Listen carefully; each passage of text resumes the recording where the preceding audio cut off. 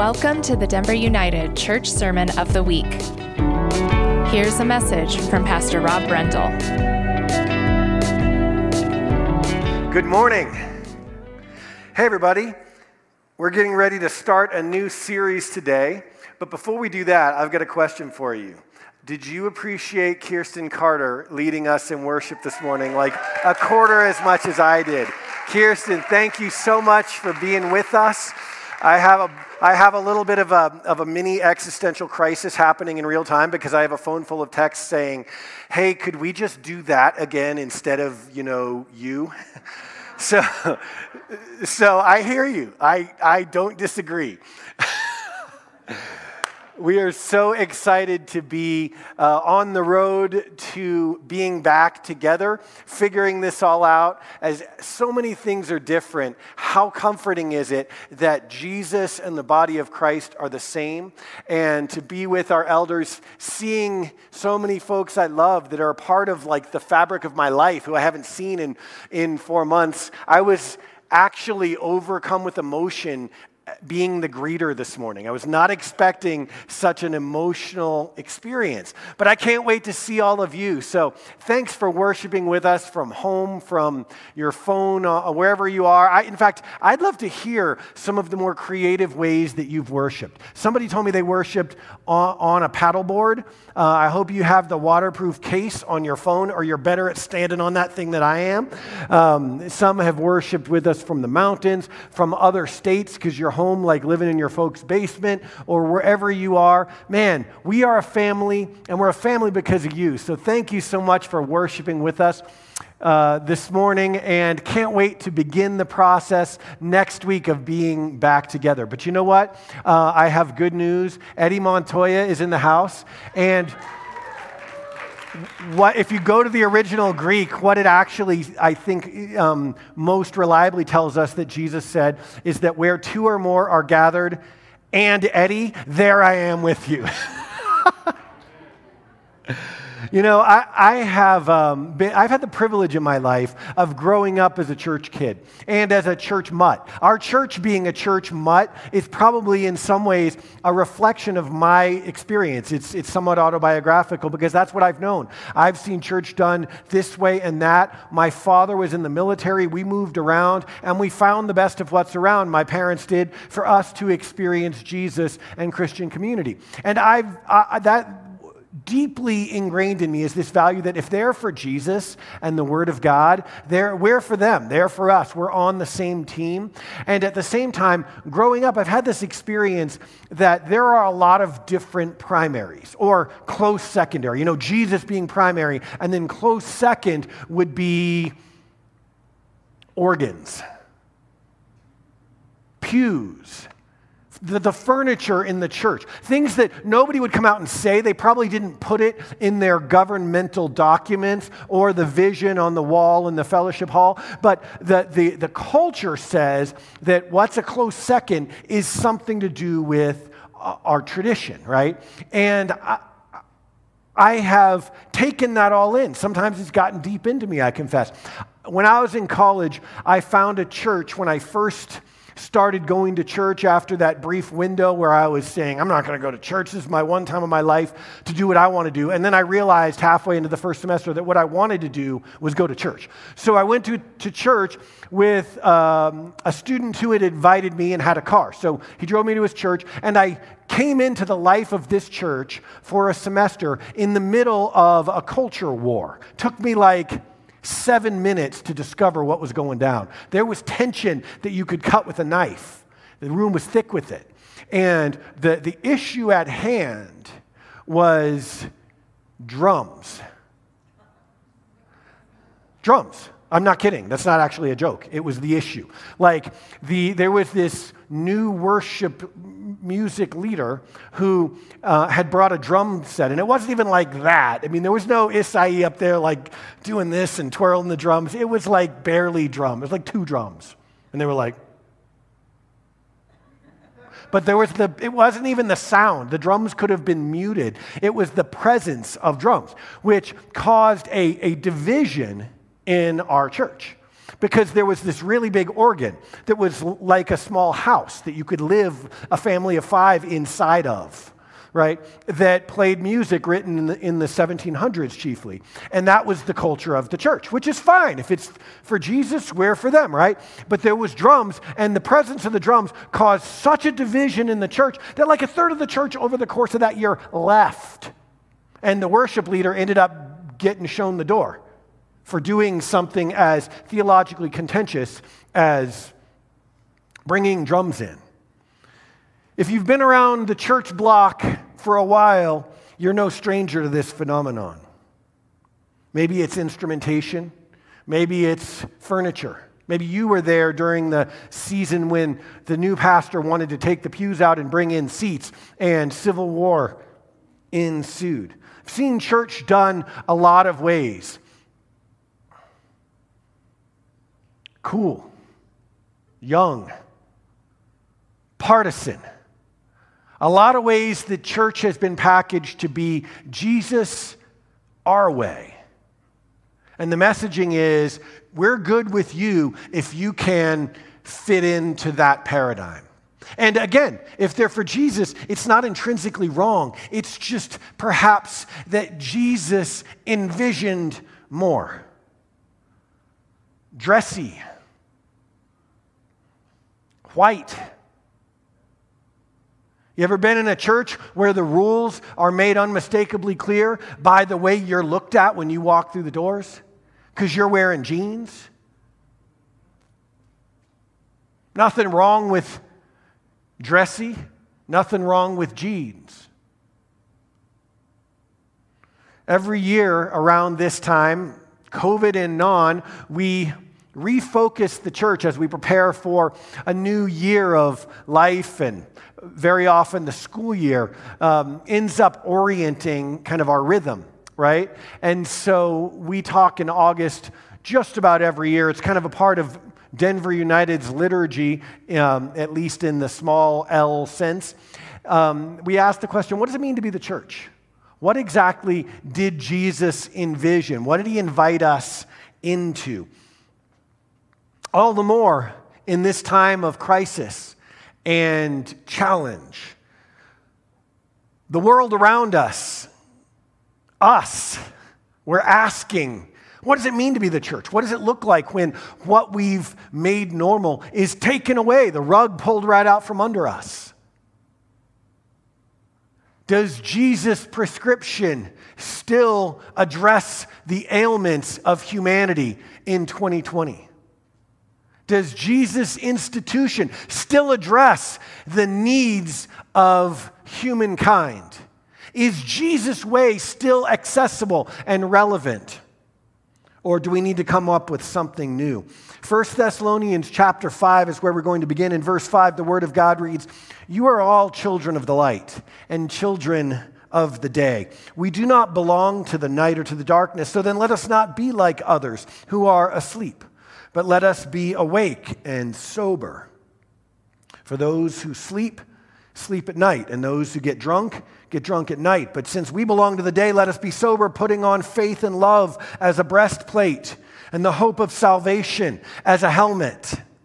For God did not appoint us to suffer wrath, but to receive salvation through our Lord Jesus Christ. He died for us that, listen, whether we are awake or asleep, we might live together with him.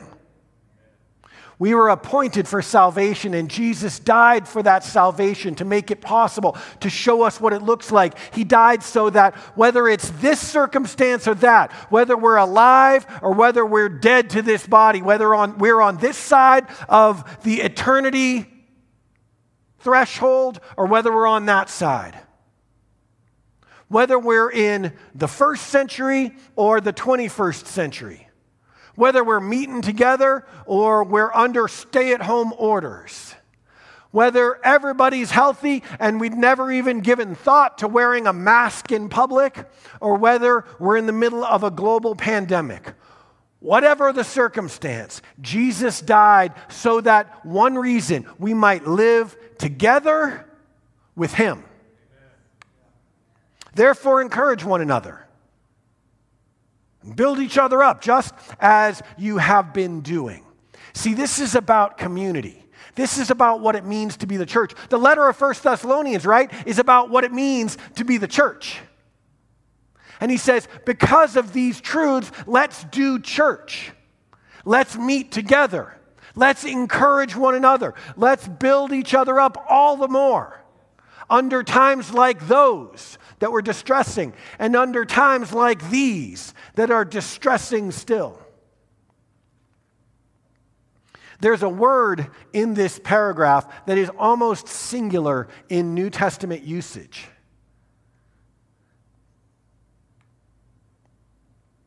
In verse 10, where it says, He died for us so that whether we're awake or asleep, whatever the circumstances, we might live together with Him. And that live together word, live together with, there's a lot of different words in Greek that are used to describe living, together, and with. But this word, together with, it's the Greek word hama. And that doesn't mean anything itself. It's singularity of usage that I want you to see. It's both an adverb and a preposition. It's the best attempt that we have in English because we don't have a part of speech that's an adverb and a preposition. You're like, man, you're killing me. I know, I'm a grammar nerd. Sorry. This excites me. It should excite you too. Because Jesus cares about the condition of our souls and your grammar. So it's an adverb and a preposition. And the best English rendition of it is together with, like the NIV gives it here. There are only a couple of other uses of this word, though the word together, the word with, these are used over and over and over hundreds of times in just the New Testament. Let me show you the distinction of this word and its specialness, what I believe God, through His word, like a messenger encoded through the generations, has asked us to dig out, unearth, and apply to our lives. Okay, in what's called the Septuagint, that's the Greek translation of the Hebrew Old Testament, all right? This word is used to give distinct meaning to an Old Testament idea. Jeremiah 31. This is what the Lord of heaven's armies, the God of Israel, says. When I bring them back from captivity, the people of Judah and its towns will again say, the Lord bless you, O righteous home, O holy mountain. So who's this about? This is about the covenant community of God's people, Israel, right? The precursor to the church. And they're in captivity in Israel. Through the prophet Jeremiah, God's talking to them, and He says the deal is still on. He says all hope isn't lost, and I want you to remember your peopleness, your togetherness with me. I haven't cut you off, and with one another, though perhaps your love has grown cold, or it's like every person for himself or herself during such difficult times. Townspeople and farmers and shepherds alike will hama in peace. So God's saying, I'm still your God. That thing where I said, hey, I want you to be my people, like everyone's my people, they're all made in my image, but I want you to be my special people. I chose you. I called you out of the world. I want you to show my love and salvation to the nations by being in community with me and being in covenant community with one another. He said, the deal is still on this way, and the deal is still on this way. I'm still going to be your God. You're still going to be my special people. And townspeople, farmers, and shepherds alike, the people that live in cul-de-sacs and track home communities, and the people on the other side of the tracks, and the people out in the fields who only bathe once every couple of months, and everyone in between.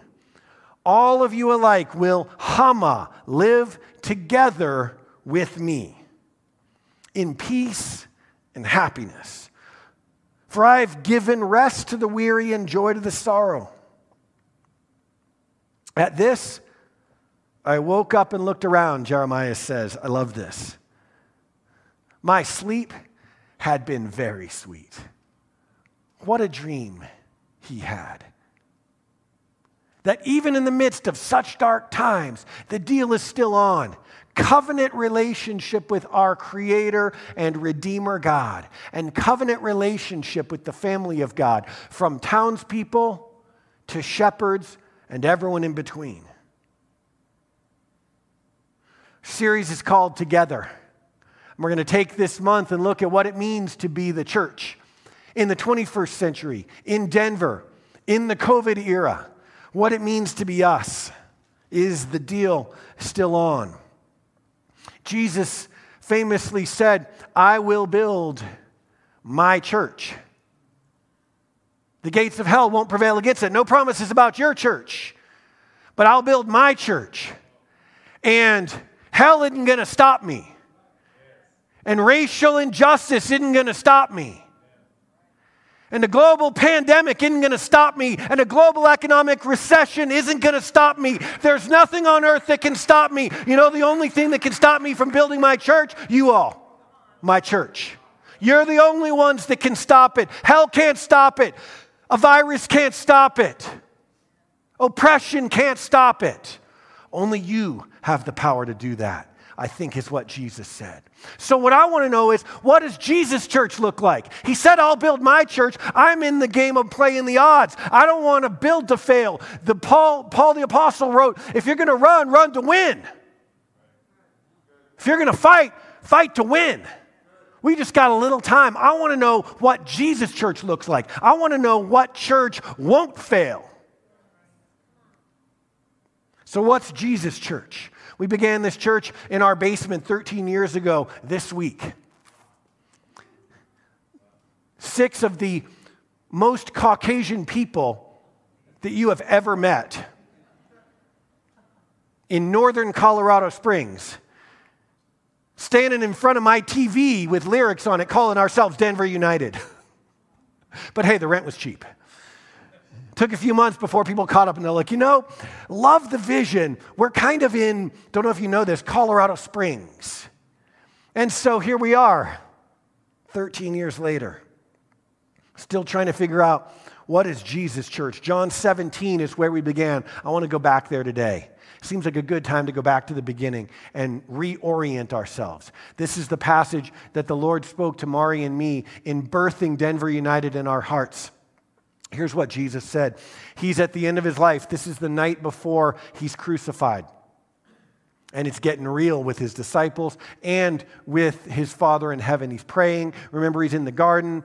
The disciples are falling asleep. That's the context. Jesus prays for his disciples. And then he says in verse 20, I'm praying not only for these, though, but also for all who will ever believe in me through their message. That's us. Hey, everyone say, since we got everyone, that's us. You're not saying it. I am definitely preaching better than you're saying that's us. Everybody say, that's us. That's us. He's talking about us. He's praying about us. 2,000 years ago, we made a cameo appearance in the Bible. This is the one place that Scripture records where Jesus expressly prayed for us, the future of the church.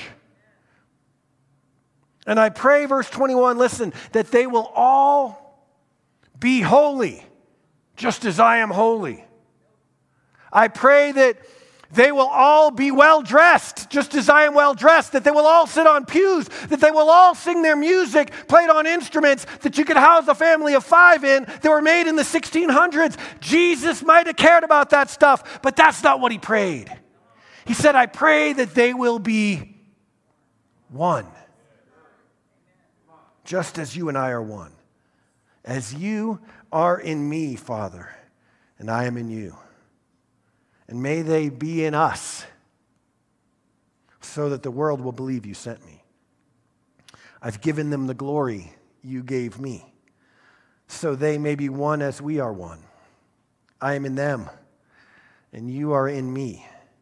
May they experience such perfect unity that the world will know that you sent me and that you love them as much as you love me. I want to take this verse by verse for the next few minutes So powerful. There's no place where Jesus is more specific, clear, unambiguous, and exacting with exactly what his church looks like, the one he promised that he would build and that nothing on earth would prevail against. Here, Jesus gives us a blueprint for at least where that church begins. Verse 21, I pray that they will all be one, Jesus said, just as you, Father, and I are one. Jesus' chief aim, it seems, for his church is not that we would be holy. It's not that we would be evangelistic.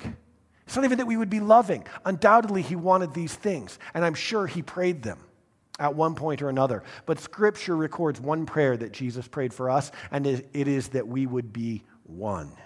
Jesus' chief aim for his church is unity. Over the last few months, we've had ample opportunity to put that to the test. We've seen the bonds stretch and strain. I've listened and felt it too, carried it heavy with you, talked, prayed, walked laps and laps around the park, had many Zoom calls with you all. And I hear you. I've heard in the wake of the progression from the death of Ahmaud Arbery to the killing of Breonna Taylor to the killing of George Floyd. Is the church, is this like, are we going to be like all about the black thing now? I've heard you ask, are we going political now? Like, are you going to represent the other side now? I've heard, and I feel it too. I feel the strain. I feel the strain of broken humanity pulling on the bonds of unity, fledgling bonds as they are.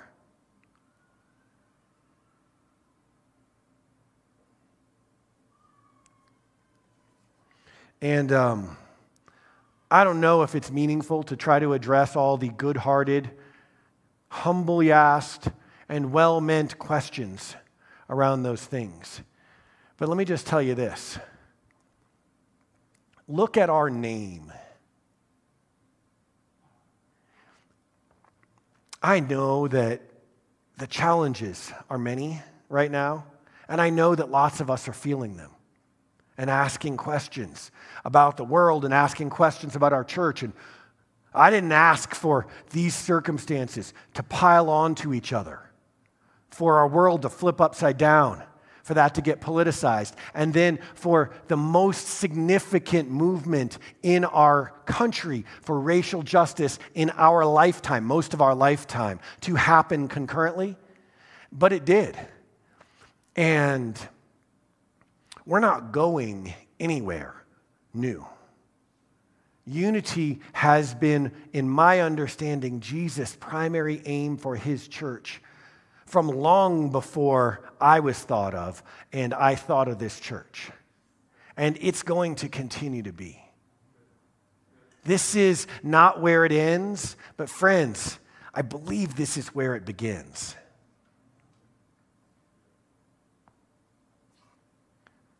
The glory, verse 22, Jesus said, that you have given me, I've given to them, that they may be one, even as we are one. Have you noticed that Jesus talks about the glory of God in the context of his prayer for us for unity? The glory you've given me, I've given to them, that they might be one. They're going to need the glory of God for this thing to happen. It's that contentious. It's that countercultural. It's that hard to do. There is, make no mistake about it, a battle to be won. See what I did there? Battle to be won. I know. It's good. That's good, right? It's like there's a title, the battle to be won. There is a battle. You're like, you didn't do that. T.D. Jakes did it. You're right. Okay, so I stole it. I don't know if he did, but I'm sure he did, and he probably said it 8 times better. That's why Jesus prayed it. Jesus prayed it because he knew what was coming. He knew how hard it is for a group of people who come from the whole spectrum of thought, experience, socioeconomic backdrop, racial and cultural heritage, ethnicity, nationality, and just to name a few. Jesus knew all the things that would divide his people, and so he prayed this one thing. This isn't unity, a side skirmish, or a pet project, or a knee-jerk reaction to political pressure. This is, I believe, who the church is asked to be. The battle to be won is positively existential for the church. It is essential to our viability. It's elemental to our existence. There's a phrase in Latin that lawyers use. It is sine qua non. Literally means without which not. Like you can take a lot of different things off and you downgrade or upgrade the product, but you take this thing away and it ceases to be what it is. It's the engine in a car, right? You take the engine out, it's an overpriced go-kart. It's the carbonation in a soda, right? It's a Snapple with artificial colors if you take that out. The sine qua non, without which not. The indispensable, existentially vital component to Jesus' church is unity. Our oneness, listen, is our revelation of the glory of God. I've given them my glory, he said, that they may be one like we're one. Our oneness is our revelation of the glory of God. It's not our goodness. There's a lot of people out there that don't know Jesus on a personal level that are doing more good than you and me combined. It's not our kindness. It's not our personal holiness. It's not our knowledge of the scriptures. These things are good, don't get me wrong. But it is our oneness that is our revelation of the glory of God. That word glory, as some of you may know, is doxa. We get doxology from it. And the Greek root is dokio or dokeo.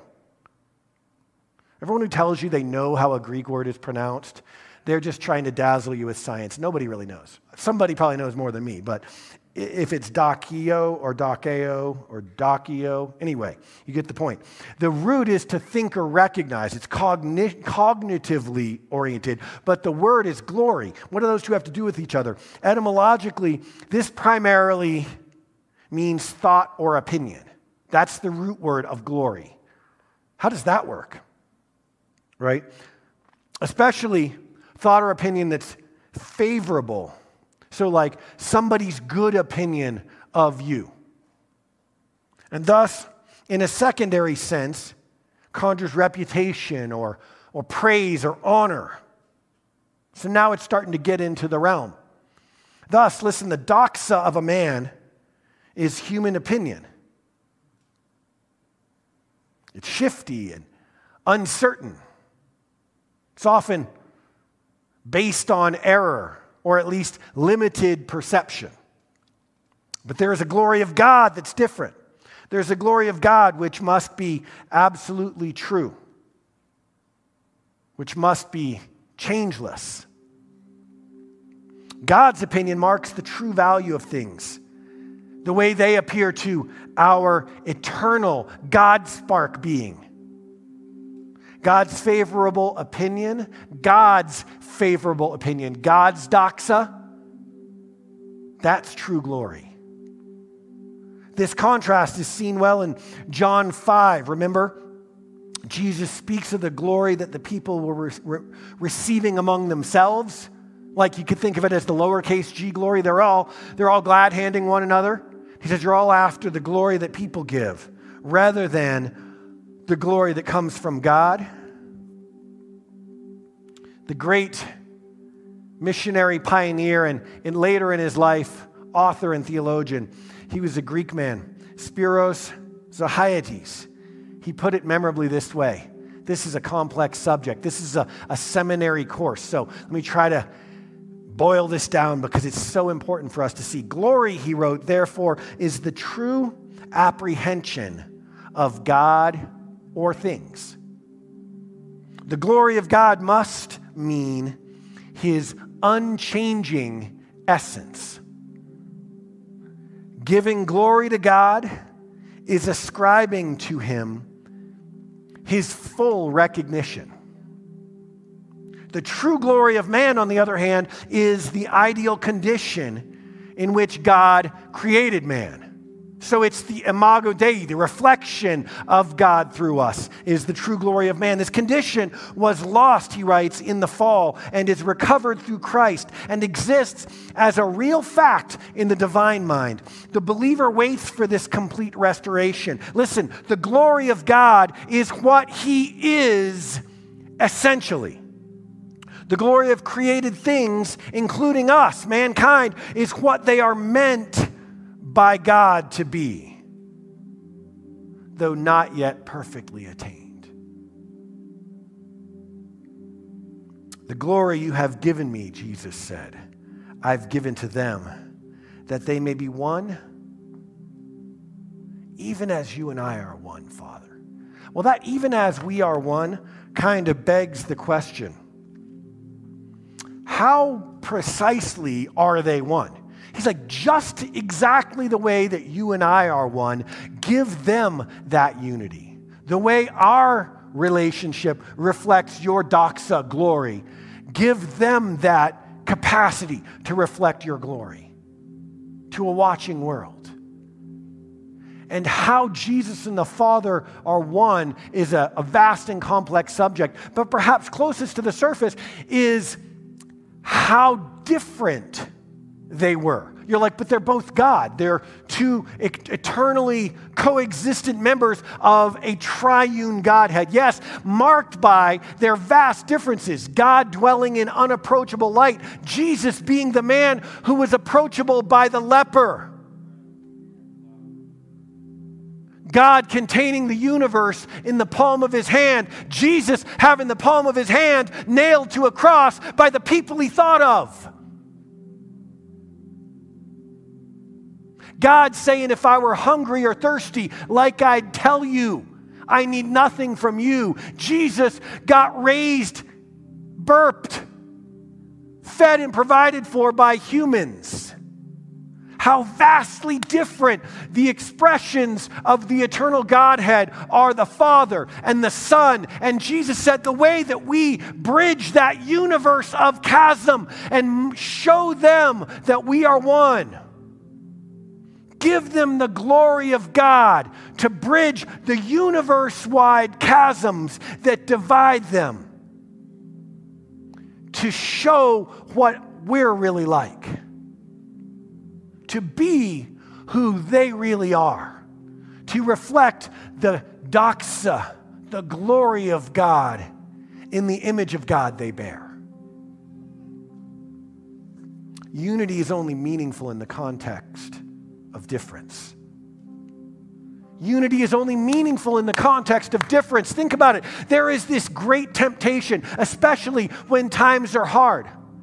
A temptation towards sameness. I'm going to run where it's comfortable. The way that we're all eating more comfort food, we kind of want comfort community. There's a temptation to run home to mama and go where it's safe and go where everyone looks like us and where everyone prefers what we prefer, where everyone dresses like us, where everyone likes the instruments just so and not the other. It's work. It's a battle to be one. What kind of gluttons for punishment are we? Coming together across all these divides as if church in the 21st century isn't already an endangered species. And we're trying what? To be half Democrat and half Republican? How are we even trying to do that? There's a temptation to go where everybody not only thinks like you and identifies politically the way you do and bashes the candidate you bash. Come on, admit it, you do it. But where they're going to stand up and congratulate you for being like them. They're going to welcome you with open arms. If they're for Jesus, listen, we're for them. But I'm saying Jesus has given us this hard road to walk. Unity is only meaningful in the context of difference. We only get to experience unity when we got to figure out how to come together and talk with somebody who we disagree with, or who looks different than us, or who understands the differences in the way we look differently than we do, or who's richer, or poorer, or older, or younger, or cooler, or less cool. See, in our differences, unity is possible. Unity out of homogeny is a feel-good exercise, but it's practically meaningless. Does that show the world the glory of God, that a bunch of young Republicans can get together and be young Republicans? I'm glad for them to get together, but the glory of God is revealed when we choose against the centrifugal force that pulls us apart to come together and fight the fight to be one. Listen first, speak second, agree to disagree cordially, respect one another's understandings, places in life, differences, learn from each other, file down our rough edges. That reveals the glory of God.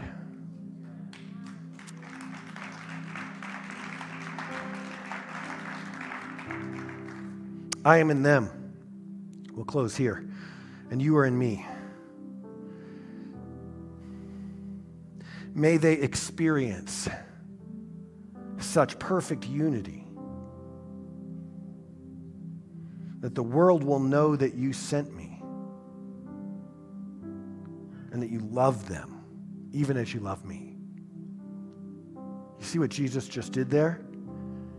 He took our unity from strictly a revelation of the glory among ourselves, a reflection of worship back to God, viable expressions of the glory of God, though they be, and he weaponized it. Do you see it? Jesus weaponized unity in the weapons of righteousness sense. He said, may you give them such perfect unity that the world would know that you sent me, that I am the way, the truth, and the life, and that the world may know how much you love them. We're about three simple things here at Denver United: living with Jesus, living with family, and living on mission. And see what Jesus does here in John 17, in this prayer right at the end of his earthly life, is he says, to live with Jesus is to live in family. If you want to be with me and be like me, I want you to know that being like me is being one across a vast array of difference.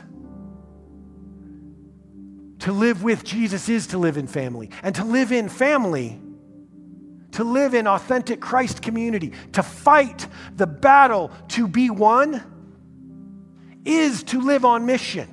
Because before we hand out one meaningful backpack, our love for one another from across this city and across the world of thought and experience, that's what shows the city of Denver that Jesus is the real thing, and that God so loved the world. So this is what we're going to talk about over the next 4 weeks. We're going to unpack this idea, the integration of living with Jesus, living in family, and living on mission. And friends, this is a path less traveled, even for the church. Like, I have so much love and so much respect for every expression of church of which I've had the privilege of being a part, and God has used each one from my infancy until now to teach me about himself and grow me in his righteousness and in his purpose for me. So this isn't about being better than anyone else. This is about, in our lap around the track, going low and asking Jesus, what does it mean to be your church? How do you want to use us? Because what's happening here as we fight to be one across the political aisle, and that fight's only going to get more real over the next few months with an election coming. As we fight to be one across the racial divide, as we fight to be one across every spectrum of society that would tell us our place is at one end or the other with people that look like us, as we fight this battle to be one, not only are we going to grow with our life in Jesus and find the fulfillment in this life that He asked us to provide for one another by living in family, but we're going to show this city the glory of God, this city that now more than ever feels its desperate need for hope. Amen? Would you all stand with me? If you're at home, stand with us too. Let's pray together. Father, in the name of Jesus, we're amazed by Jesus. Man, you did all things well. Always said the right thing. You loved everyone. You set us an example, and you made it possible for us to follow. Would you help us on this road? God, many of us, I feel weary of wearing a mask, weary of everyone having an opinion about everything,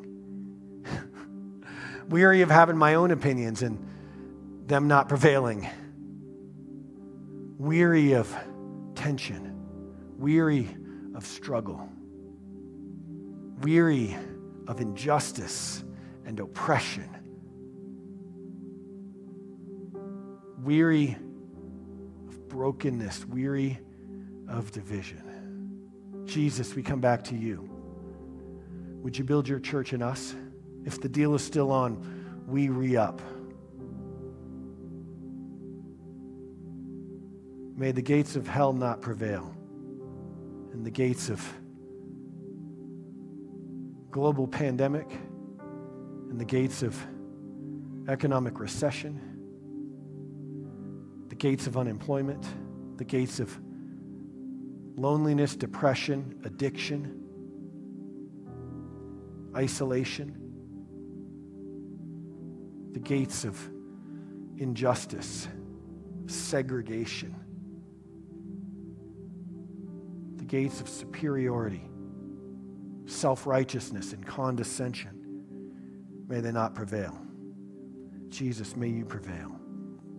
Would you give us, this family, your glory, that we might show Denver